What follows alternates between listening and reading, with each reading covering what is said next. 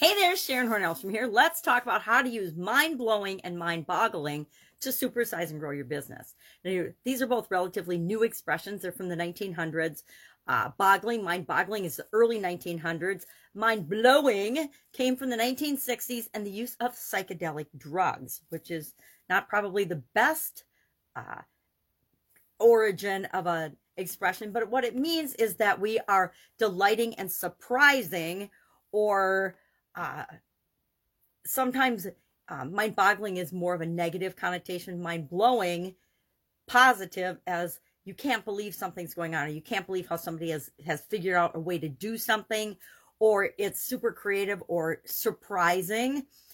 But both of these tend to be used interchangeably. I've seen people use them. Mind-blowing can be bad, mind-blowing can be good. Mind-boggling can be bad, mind-boggling can be good. We want to boggle the minds of our competitors so they don't really know what we're doing to serve the people that we serve.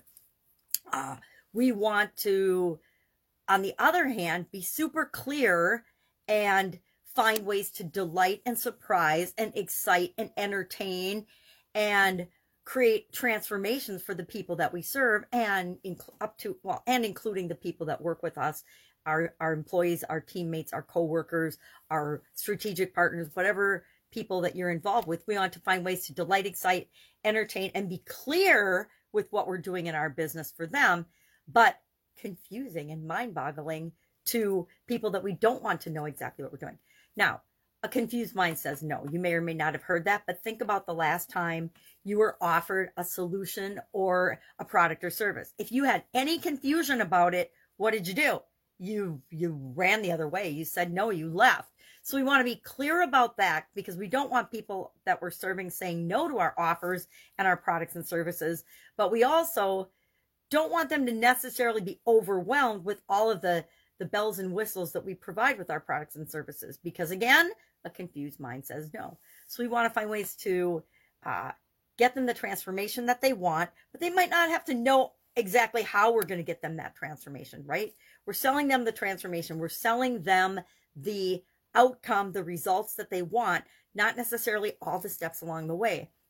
We're going to make sure they get all the steps along the way so that they get the transformation that they're coming to us for, or the solution to their problem. But we don't have to overwhelm them or boggle their minds with too much detail, too much information, or information that isn't important to them. When I think of big ticket things that I personally buy, so coaching and consulting tend to be the biggest ticket items that I personally buy when it comes to growing and building and supersize my business. And I probably shop differently for those things than other people do. I go to a specific coach for a specific solution to help move my personal development and growth and my business ahead. I don't go to a generalist to tell me how to do my marketing or tell me how to do any other function in my business. That's the team members in my business. If that's what they want to do to improve their part in the business, they can do that. But I don't do that, at least not anymore. I did early on in my career, but I learned that it's much more productive to piece out the next thing that I need to do to grow and supersize my business and get an expert to help me with that.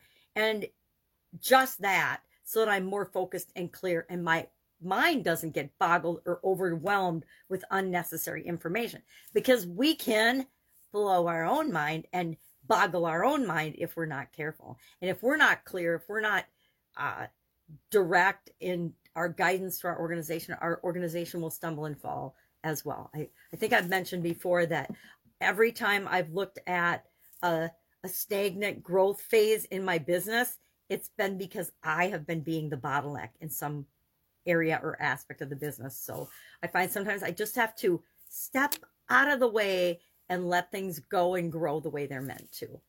That's it. I'd love to know your experience with mind-blowing or mind-boggling. I'm glad that I was born in the 60s, but I was too small to get involved with any of the craziness of drugs and things, because I'm sure my life would have gone a much different direction. And I'd have a much different perspective of mind-blowing and mind-boggling. Maybe it wouldn't be as positive as it is right now, but I like to take pretty much everything, anything that I hear, any word, any term, any idiom, and put my spin on it. I try to make that a positive growth, learning related mindset spin. But some it's hard, right? Because there's so much negative in our world. It's part of why I talk about idioms all the time and I look at them every day. It's so I keep my perspective and my view open and flexible and always growing and always looking for different ways to look at things. All right, any questions about this? Share in the comments below your experience with either of these sayings, and I will be with you tomorrow with another mental well-being related idiom for this month. Have a great day.